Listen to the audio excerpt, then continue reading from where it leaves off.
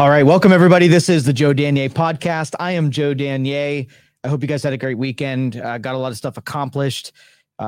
These weekends have been interesting because I've dedicated to cleaning up some of my environments and making the areas that I have to work in a little bit more friendly to what I want to get done. And, a lot of what we talked about last week, I'm doing in my personal life so that I can be more effective. I can take on more projects. I can affect more people. That is the overall goal, for me. You really don't, you kind of take for granted, in spite of having environments that are not productive, how much we're able to force through and still get stuff accomplished. That's like one of the most complimentary things about human beings is we can adapt and we can win no matter what. The problem is that when you have so many things working against you, you spend so much of your energy on fighting against things that don't have to be there, that when you look at the end of the day, like, those battles were noble, but what did you win against, which was electives? And if you could just remove some of those elective things from your world, you can reuse that energy in things that are worthwhile a little bit. Think about it this way. Like, when I was going through my nutritional phase where I was trying to figure out how the body operates and giving it what it's used to or what it needs or what it requires, the body fights a lot of its food that you give it, right? You take in food and it has to combat some of the stuff like, the sugars that we give it and even the toxicity of just some of the things we eat. So what would happen if the body didn't have to fight the food as much and it could use its energy into things like cell repair and building things and whatnot? So that philosophy was that, when I'm walking around my living room, how much of my energy is fighting against stuff that's elective?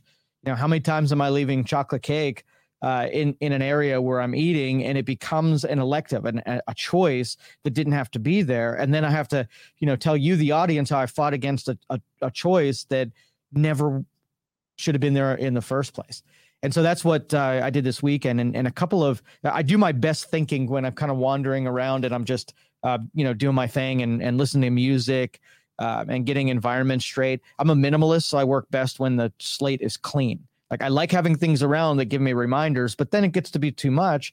And then I start ignoring some of the calls that are in, my area. So I might have a sticky note on my computer that tells me to do something. And I have a calendar that's beeping and I have reminders that are dinging. And then once it gets to a certain point, my brain starts muting things and checking things out because it just gets overwhelmed.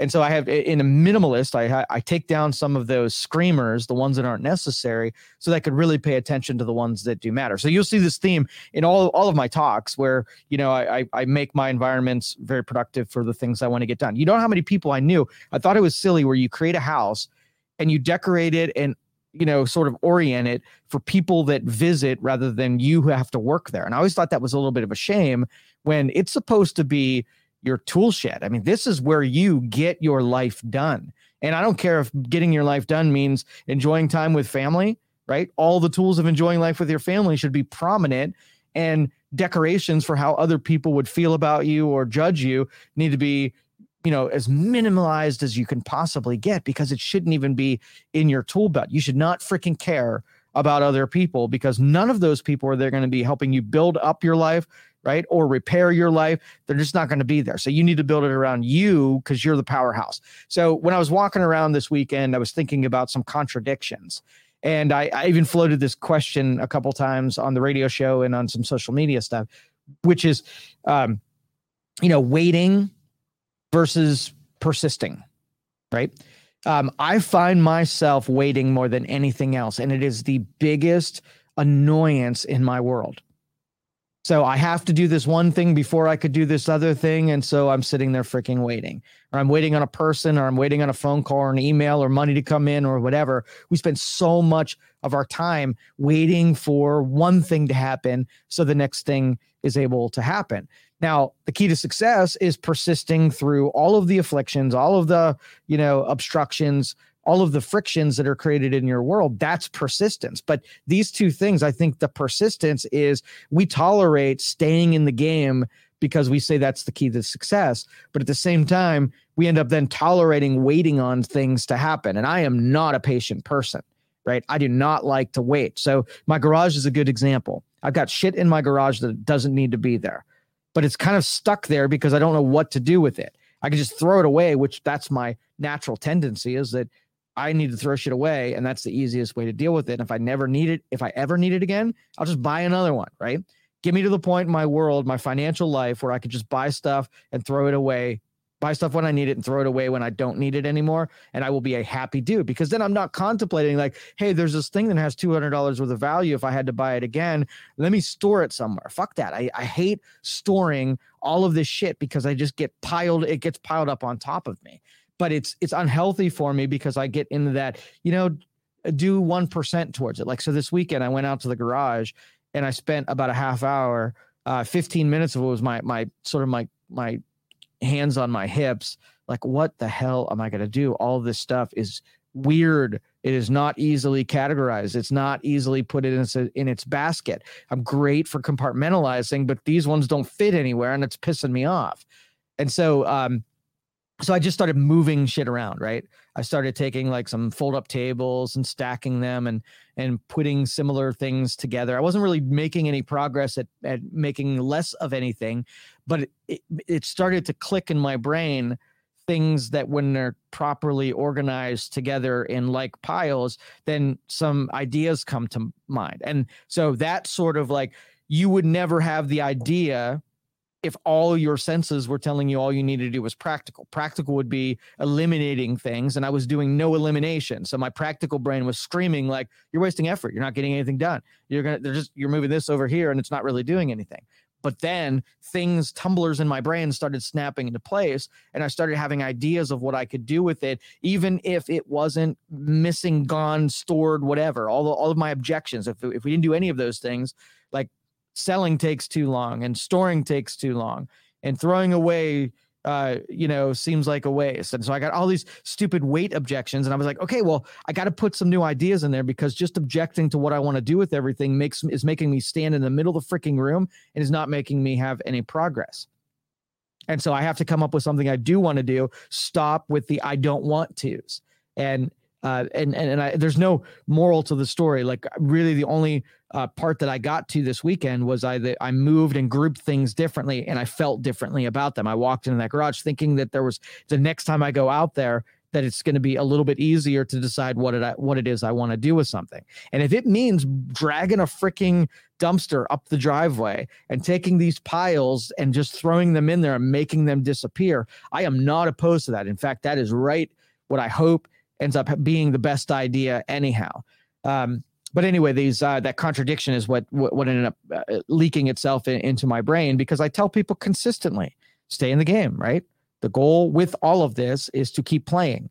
And the minute that you allow yourself to check out, then you're going to be starting again from scratch in the future. And we don't want to go through and end up starting the same game over and over and over again. Let's not give up any of the progress we've got from now and continue on. While at the same time, I want waiting to annoy the shit out of you, so that you end up doing what I did, which is making some kind of effort towards it, even if it's backwards effort. And see that contradiction? Backwards effort means that I was progressing to sell stuff or to take it to a storage unit or whatever. And I backtracked now because I don't want to do that shit anymore. And now I just ended up creating more piles, right, than I did before. But as explaining to an entrepreneur this last week, I am the type of guy that if I witness myself him-hawing and wasting too much time, and so I bought a house, my first home that my wife and I purchased, had a front porch that was deteriorating very quickly.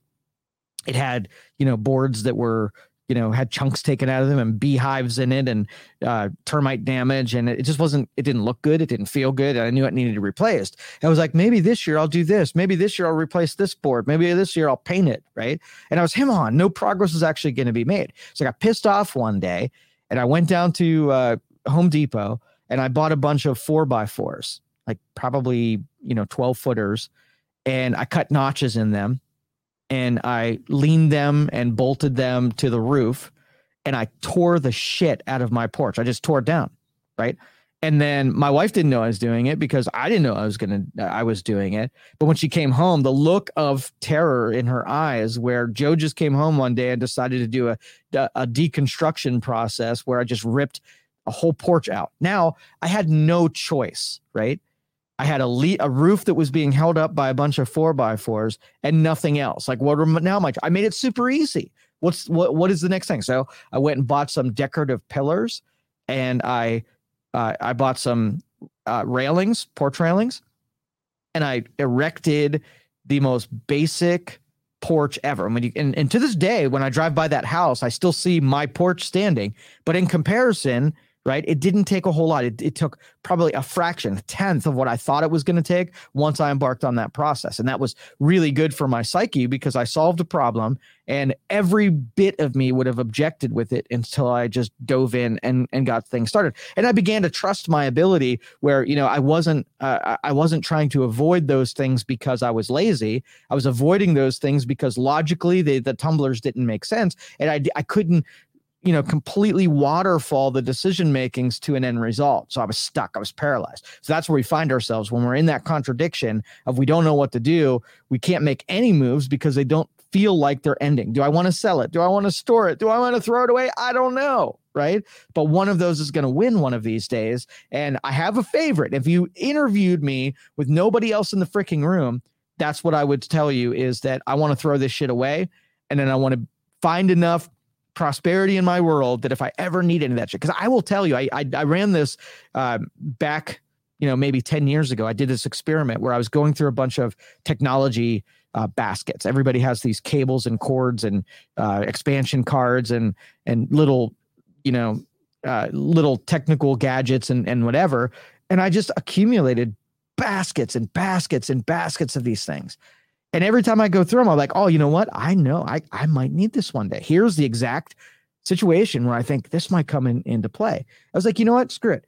I've got 12, you know, of those big gray totes that you find at the, you know, the Walmarts and the Targets. And I had those filled. And I was like, here's what I'm going to do. I'm going to take the low hanging fruit. I'm going to sell 10 things out of here. And I'm going to throw everything else away. And if I come across something ever in the future that I need, I'm going to use the money from the 10 things that I sold to rebuy it. How many freaking things have you think that I've had to rebuy out of those totes? Zero things.